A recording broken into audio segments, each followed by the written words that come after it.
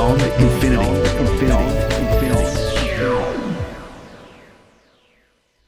All right, John, you've got a couple of interesting stories. One relates to AI. Yeah, AI, we've been talking about it for years now, and how, where we can see the benefits of it in future. And, one of the things that I've talked about previously is about health and the research that's done into disease discovery, et cetera, or trying to sort of correlate all the different papers and look at, potential treatment options, or trying to pick up all the different signatures and what's happening within the human population with all these diseases. And it can be really difficult, very difficult for the average doctor to try and get through all the new papers and understand what's happening between each and all the different research that's occurring, which is now bigger than it's ever been. And this is where AI has the potential to look at papers, look at the research that's happening, and then deduce, okay, well, this is what we expect to happen. Now, that also puts a lot of trust and faith into, automated systems. And, we have also, talked about the caution that should be allayed by, by relying on these types of systems. Sure. And so I guess one of the tests that they can do, and one thing that they have recently done, is to look at older scientific papers and use a machine learning algorithm to see if it can confirm the discoveries that we as humans had made after that. So what these researchers have done from the Lawrence Berkeley National Laboratory, they used an algorithm called Word2Vec, and that's WORD, and the number 2, VEC. And what that did is it sifted through the scientific papers and looking for connections that humans may have missed. Because, in a paper, it might suggest, well, if we tried this, then we might expect this result. And there might be another paper that is completely on that subject, but there hasn't been that connection that's there. And this was looking at thermoelectric materials which convert heat to energy for heating or cooling applications. Okay. Now, it didn't have any idea what this is the algorithm, didn't understand what the word was actually meant. So, thermoelectric, there was no definition that was provided to this AI. Right. It basically just received some instructions, to read through the papers and actually look for keywords and keywords that surrounded those words to then try and make some connections. Mm-hmm. And so it took the papers. I think there was vocabulary of about 500,000 different words, and there was 3.3 million abstracts related to the science. And these were papers that were back in 2009. So, published either by 2009 or before 2009. And what it wanted to do was assess all those papers and then see what it actually, came out with.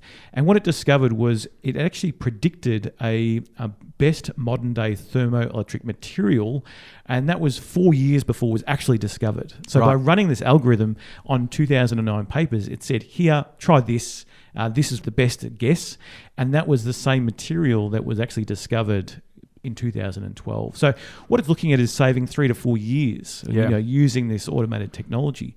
But had that, those studies not occurred, then that could have been potentially missed altogether. It could have been even, many more years after that. So the point is, we don't want to just let it run and say, hey, go and do everything. We need to look back historically and test it, and then see what it comes up with, or point us in the right direction to then do further research. And one of the examples that we've talked about before is where they've taken iris scans and eye scans that have been collected by hospitals of hundreds of thousands of people, and then they've actually found ways to use AI to analyze people's eyes to get a picture of other physical issues that they may have, and that can sort of preempt or assist with diagnosing, with warning people, giving them say, okay, well look, we've been looking, we've got some data on your eyes, which matched up with thousands of other people's data. We can actually now suggest has got a increased likelihood of you having another physical problem, which you should probably look into, and you can preempt things. You can start taking treatments